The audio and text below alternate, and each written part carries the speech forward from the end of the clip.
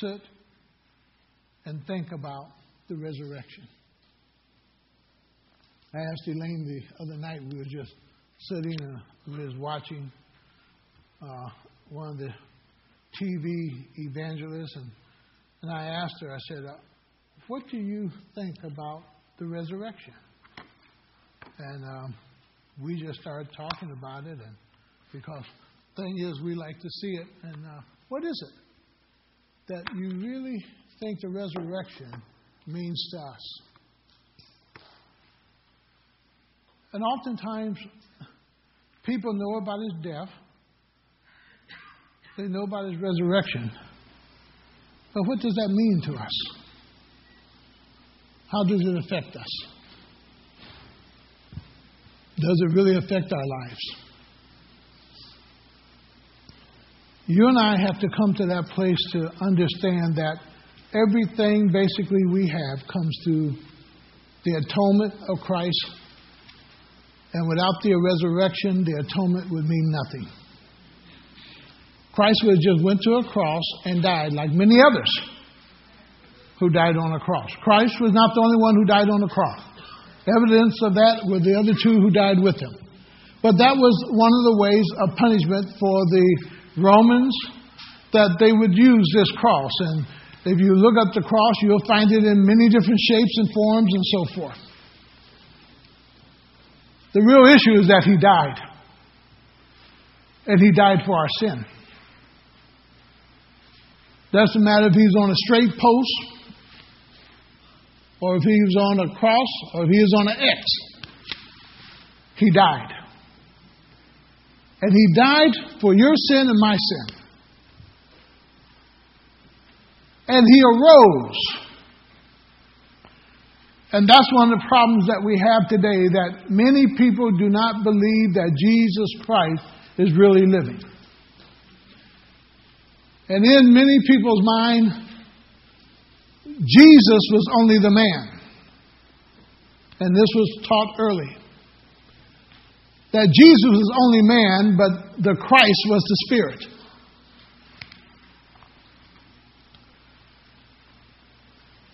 Christ was the anointed one.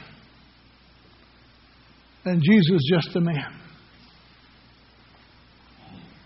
We have to come to a place to understand it was Jesus Christ who came and died on our behalf, went into a tomb, and after 3 days came forth from that tomb. And Paul brings this to remembrance to those who he have already shared Christ with. Because we are a people who quickly forget. We forget the importance of the death and the resurrection of Christ. And we just run around every day doing our everyday thing, sometimes not giving not one bit of thought of what Jesus Christ has done for us. And what he is doing for us. Because he lives forevermore. It's not about just what he has done, but it's about what he is doing because of the resurrection. How does it benefit us? And that's what we want to look at some today. How does this resurrection benefit us? How is the resurrection a blessing to us? How does the resurrection somehow affect our everyday life? We say, well, this happened over 2,000 years ago. Well, it did. But does it have an effect upon you? How many of you bought a life insurance policy 30 years ago, 40 years ago? Has really no effect right now, but if something was to happen to you, it would have an effect upon your loved ones. In the same way here. He died, and he rose on the third day. And the effects of that is still taking place today. Turn with me to 1 Corinthians 15. Paul does this, and he does it in the form of reminding. He says, number one, now, brethren, I want to remind you of the gospel. I want to remind you of the gospel. For many people will put the gospel just in the form of his death and burial. I put the gospel in this form. You cannot have death without life. So it's talking about his life, his death, and his resurrection. You can never have death without what? Life. So it's understood that it's life. So the gospel is talking about the life of Jesus Christ. That's why we have what is called the four gospels, because what are they explaining? The life of Christ. They're explaining the totality of his life. And we are to learn of the totality of his life. And he says, I want to remind you, because Paul understood, though you have been taught, sometimes we need to go back and do what? Be retaught. And retaught again and again. Isn't it nice to have read the book of John? But when's the last time you read the book of John? Isn't it nice that you read through the Bible once in your life? But when's the last time you've done it? It's something that you repeat over and over and over and over and over again. And he says, brothers, I want to remind you of the gospel I preached to you, which you received. Now he said, you acted upon it. You received it. You accepted it. You brought it near to you. But if you received it and you accepted it, why do I have to remind you about it? Why do you have to be reminded about it? If you received the gospel, you received the word of God, why you got to be reminded? Because Paul knows we'll get busy with life, we'll get on our little treadmill of life, and off we go running, and we've forgotten everything that we've learned. And he says, I just want to bring it back to your remembrance. I want to bring it back to your remembrance. And he goes on and he says, by this gospel you are saved. People have to be reminded of that. That of this gospel you are saved. There's no other gospel in which you can be saved by. There's no other name in which you can be saved by. There's no other work that you can be saved by than the work of our Lord and Savior Jesus Christ. For in John 19, when he hung on the cross and when all was done, he said to the Father, it is finished. What's finished? The work of salvation is now finished. The work of forgiveness of sin is now finished. But the work was just beginning also. The continuing work of our Lord and Savior Jesus Christ. And as we go through this, I want to remind you this. If you believe that he is dead and he was just a man, then none of this will apply to you. It will have no meaning to you. But if you are one who said that I believe in the resurrected Christ, then it becomes upon you and I to act upon these things and to believe them. So when I'm done, we're going to give you an opportunity to act upon your faith. To come forth and state your requests. And you're going to be anointed. And two are going to agree with you. I don't care if it's finances. I don't care if it's health. I don't care if it's position. I don't care if it's about children. I don't care what it's about. That you act on your faith and you bring it to the Lord. And two people are going to be praying with you and agreeing with you. And we're going to trust God. God is alive and he wants to act in our lives. Thing is, oftentimes we don't step out in faith believing that he will what? Act in our lives. If you say there is no resurrection, and Paul brings that up, that there are some who say there is no resurrection. And if there is no resurrection, then Christ is not raised. Not even Christ himself. And you and I have to come to that place and we have to accept that. that Christ himself is not raised. He says in verse 13, if there is no resurrection, then Christ himself is not raised. Christ himself is not raised. If Christ is not raised, where does that leave you and I? There's no use of you and I looking forward to a resurrected day. There's no use of you and I talking about absent from the body, what? Present with the Lord. There's no use of you and I talking about Christ coming back if he is not raised from the dead. Now it's strange because, see, when he was raised, he was seen by many. By James, the apostles, and 5 others. He was seen. Now we have to conclude. Either they're all lying to us and we've been lied to all down through the ages, or the resurrection is true. Which one? Which one?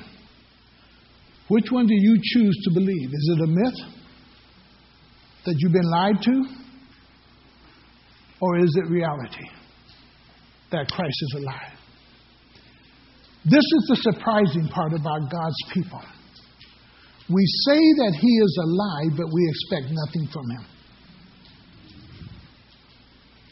That's like a woman saying, I'm married, but I don't expect anything from my husband. I got to get out here and get it all on my own. I'm married, but he's not going to do a thing for me. I'm married, and we forget the husband is the what? The covering. The husband is the provider.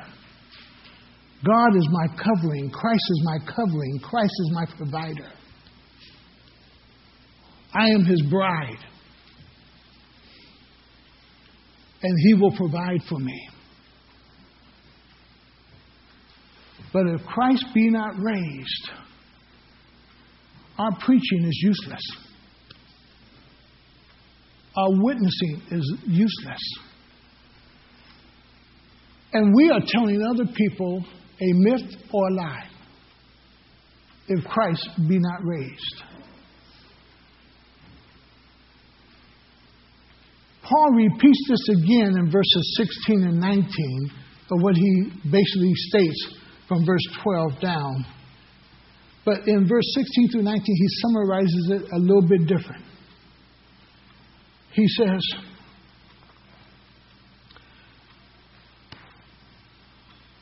then those who have fallen asleep in Christ are lost. If only for this life we have hope in Christ, we are to be pitied more than all men. Because we believe in something that does not exist. We're sharing something that is not real.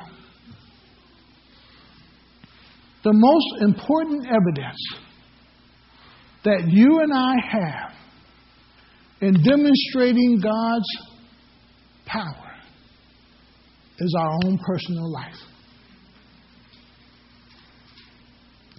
For Paul says, you are my written epistles.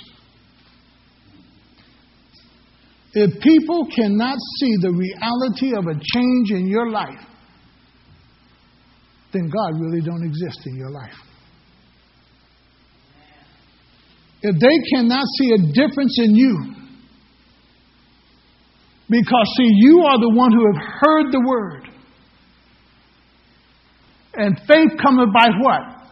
Hearing of the word. But you're hearing the word, but there's no change in your life. And if there's not a change in your life, you are really dead to Christ. Or Christ is dead to you. And he's not alive. But in verse 20, he leaves us with this very positive, after going through the negative, back to the positive, but he leaves us with this very positive thought in verse 20. But Christ has indeed been raised from the dead. Christ has indeed, after going through the things, if Christ is not risen, then our preaching is in vain. Our witnessing is in vain. We have believed in a myth. Our faith is in vain. It means nothing. It means absolutely nothing if he is not risen. So Paul comes right back in the affirmative, in the positive, in verse 20, and he simply said, but Christ has indeed been raised from the dead, the first fruit of those who have fallen asleep. Christ has been raised. Just follow through with me on these thoughts here real quick, because we're going to go through them very quickly. The resurrection states he is the Son of God in Romans 1, 3, and 4. He is declared the Son of God by the Holy Spirit through the resurrection. So in Romans 1, verse 3 and 4, it simply states, regarding his Son, who as to his human nature was a descendant of David. And we know that because that was what the promise was of God. That there would be always someone from his seed that would sit on the throne of David. And who through the Spirit of holiness was declared with power to be the Son of God. Is declared with power to be the Son of God. So when he was in front of Caiaphas, and Caiaphas asked, tell us the truth. Are you the Son of God? He said, as you have said. As you have said. He is the Son of God. And the resurrection declares that he is the Son of God. Study all the other religions that you want to study. You will not find another resurrection. You will not find another resurrection. Nor would you find another statement stating that anyone else is the Son of God. The Son of God.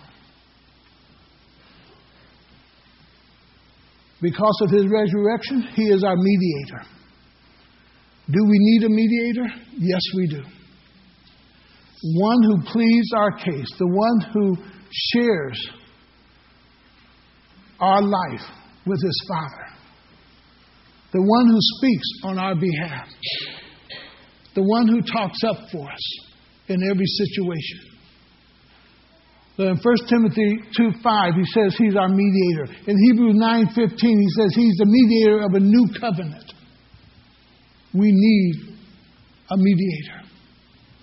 Someone to speak on my behalf. And even when you come to be anointed today and to state your request, that mediator is going to be speaking on your behalf. There's going to be 2 or 3 of us here gathered with you, agreeing with you in prayer, going up to the Lord, and he's going to mediate your case with the Father. He's our mediator. He speaks on our behalf. And because of his resurrection, he is at the right hand of the Father. Just think about it. If there was no resurrection, where would he be? In a tomb somewhere. But because of the resurrection, he's at the right hand of the Father, daily pleading your call. Father, give them favor, O God, as they apply for this job. Father, give them favor as they do this work, O God, that they do it unto you. Father, give them your blessing at this time as they, as a family, work this thing out. Bless them, O God. Father, he's constantly, because he's right there at the right hand, pleading our case. Why? Because he shed his blood for you. He purchased you. He bought you with his blood. Something you buy, do you protect it? Something that you buy and you treasure, do you take care of it? Something that you have spent your money on, do you put value on it? And because he has shed his precious blood for you and I, we are valuable, and he intercedes for us. And he ministers to us. Because of his resurrection, he is able to intercede. He's able to speak on our behalf. If he was still in the tomb, he would not be able to speak on our behalf. He would not be able to bring one request that we make before the Father. But because of the resurrection and because he sits at the right hand of the Father, because he stands at the right hand of the Father, because when Stephen looked up and asked, he said he saw Jesus standing. So he's sitting and he's standing. Doing what? Interceding for us. Interceding for us. Speaking on our behalf. Father, watch them. They're not aware of that stop sign. Lord, keep them because it looked like they may be running through it and another car's coming. Lord, take care of them. Interceding for us. Ministering to us when we're not even aware that he's ministering. Interceding for us. And then, because of the resurrection, he will judge us. There's the judgment seat of Christ, and there's the white throne judgment. The bema seat or the judgment seat of Christ is just for the believers. And he's going to judge us for everything we've done from the day that we accepted him as Lord.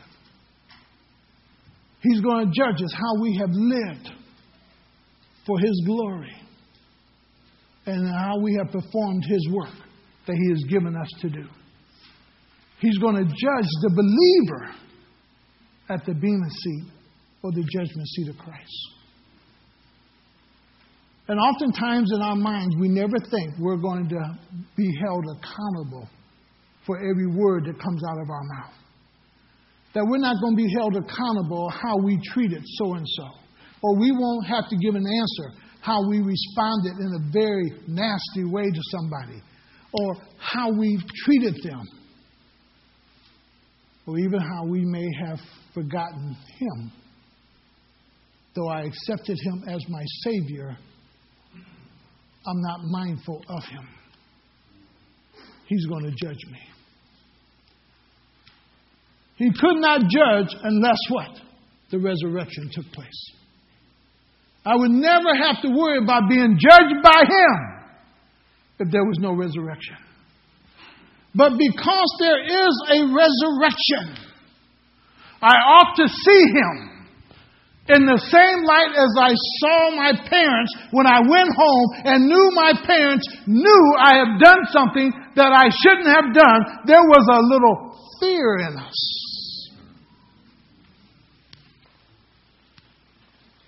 Because one day I'm going to stand before him and give an account of this life. It's not going to be an issue if I want to. When you are summoned to court, it's not an issue if you want to. You are summoned to this court. And you will be judged. And you will be held accountable for every action that you have taken. Because of the resurrection, he is able to heal us. And Peter tells us that we are healed by his stripes. Same thing in Isaiah 53, that we are healed by his wounds, by his stripes. We have that healing in the atonement. And do we need his healing? Yes. Now, healing is not just physical healing, it's mental healing. It's healing from whatever hurt or pain that you may have experienced in life. God took all of that on the cross. Jesus bore all that pain that sometimes we want to blame other folks for. But we need to understand, because he lives, he continues to take on my pain. He continues, in a sense, to heal me. He continues to do the work that only he is able to perform. If he was not living, he would not be able to do that. And some people don't like the word continue. Because the word continue is to say, in a sense, he's constantly doing it over and over and over and over again. Let me share something with you in my own body. He's constantly healing this body. It's a continuous work in this body. It's a one-time act on the cross that enabled that work to continue on in this present day. And he says, we have it. And because of the resurrection, he's coming back. In John 14:28, he says he's coming back. John 14:3, he says he's coming back. In Acts 1:11, the angel says he shall return in like manner. He's coming back. If there was no resurrection, we would not look for a return of the Lord. But he says everyone who has this in their mind, that one day they're going to see Jesus, that they purify themselves. That if there is a consciousness in you that says Christ is returning, Christ is coming back, you will do something in your own life. You will purify yourself. Because no man knoweth what? The hour or what? The day. And he could come any hour, any day. And what the Christian doesn't want to get caught at is being in the wrong place, doing the wrong thing when he returns. Don't want to get caught in that. So that whole process boils down that it's a purifying in that whole thing of really believing he's coming back. But in order to believe that he's coming back, we first have to believe that he rose from the grave. And then the next thing is, because of the resurrection, Jesus says, every knee will bow, every tongue will confess. Every knee will bow, and every tongue will confess. That is a powerful statement in and of itself. Every knee, everybody, believer, unbeliever. Even Muhammad will have to bow. All the teachers of Buddha will have to bow. All the ones who teach any type of ism has to bow. Every knee will bow and every tongue will confess that Jesus Christ is Lord to the glory of God. It's not a question, do you want to bow? You will bow. Not a question, if you want to confess it, you will confess it. You will state it. Even though you're on your way to hell, you're going to know that Jesus Christ is Lord. And you're going to have to state it. You won't be able to stand up there and say, well, I'm on my way to hell anyhow. I'm not going to say anything. No, you're going to say it. And you're going to know it. That he's Lord of all. But that can only be stated in the affirmative, in the positive, because Jesus Christ rose from the grave. Period. And these are just some of the things. I think they're some of the most important ones for us to be reminded of, because of his resurrection, that he intercedes for us. Because of his resurrection, we're going to stand before him and give an account of this life. Because of his resurrection, we too look for a resurrected life. And because of his resurrection, we look for his return. If the resurrection is not real, then we are a people who should be pitied. We are a people who are most miserable. But because it's real, and we know it's real, we are able to exercise faith and see Him work.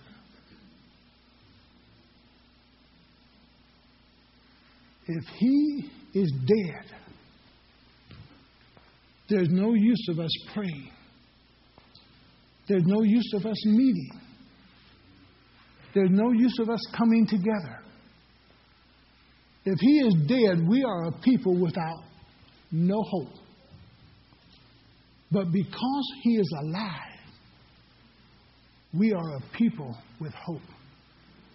Because He is alive, we can make our requests known unto Him. Because He is alive, we can be a people of great expectation that He's going to work on our behalf. And because He is alive, I know that He's gone to prepare a place for me. And He one day will come back and receive me unto Himself, that I will be with Him forevermore. Therefore, my living for Him right now is not in vain. I know in whom I believe. I know in whom I believe. I know in whom I am saved. For John in 5:13 said, these things are written that you might what? Know them. How many of you really know that you're saved? How many of you really know if you were to leave out of this building and to die, you know where you're going? How many of you really know that Jesus Christ is your Savior? Don't let it get stuck right here. Get it down in here, and then let it work its way out. That you're not ashamed of Him as your Savior. Amen? If you're here today and you've never accepted the Lord Jesus Christ, we want to give you that opportunity right now. Because if you're one who wants to come and be anointed, and let me share this now. And this is not God excluding people. Oftentimes in Christianity, we put a blessing over everybody. God blesses His people. God can be merciful to everybody, but His blessings are for His children. For His children. And what we do in the inheritance that we have in being able to come and ask God anything, that's of His children, those who are born again, because God wants to bless them. If you're unsaved, your beginning point is asking Christ to save you. Your beginning point is asking Christ to save you. Now I'm just going to pray. Lord Jesus, forgive me of my sins. I am a sinner, Lord. And I'm in need of your righteousness. I'm in need of you saving me. And I ask, oh God, that you come into my life and save me. Forgive me of my sins and wash me in your blood. In Jesus' name, amen. You prayed that simple prayer. Your life just begins anew. Your life just begins anew. Now it comes the process of learning about Jesus. But now you are able to come. Now you're able to come with expectation of God working in your life. Oh, He's been working, because He's the one that has to draw you. But now the inheritance to bless you. He wants to shower you with his blessing.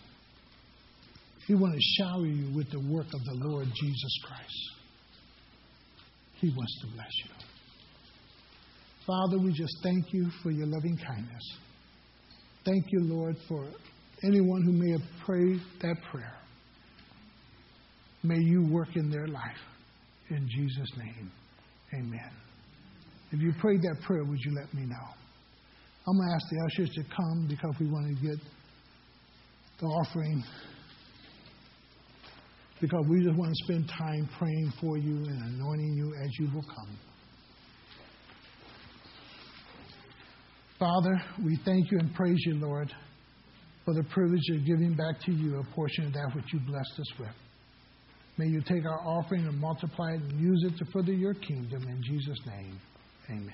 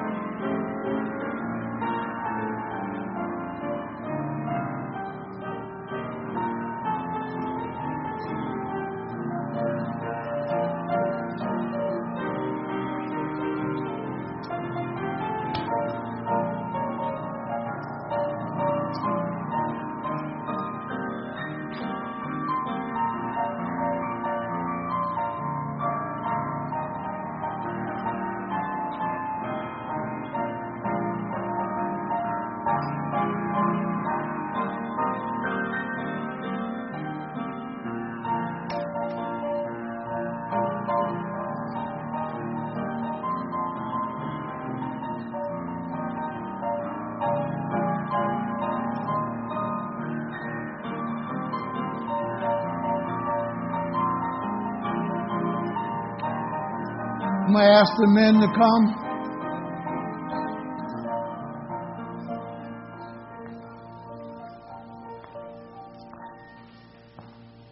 Let me share with you.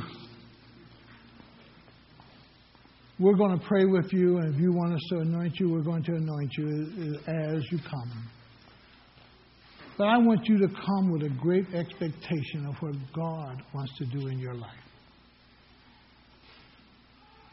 And whatever you have need of, give it to him.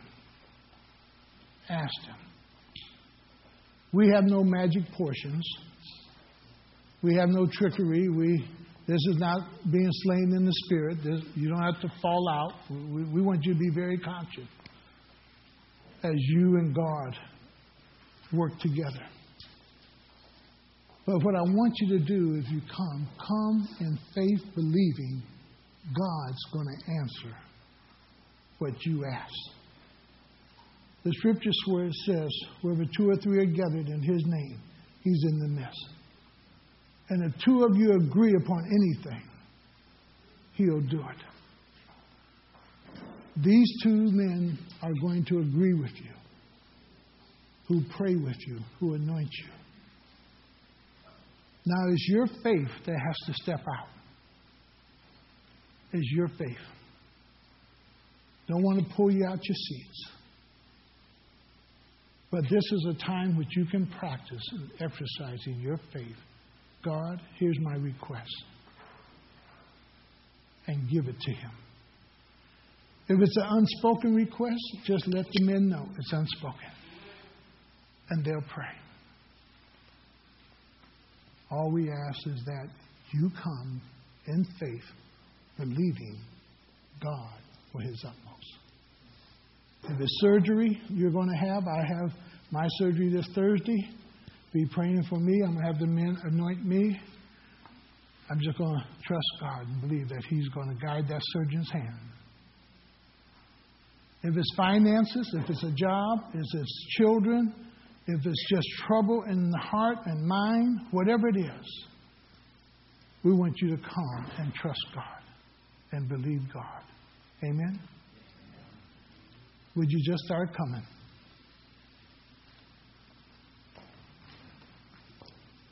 You can go to either side. Either side. And the men will just pray for you.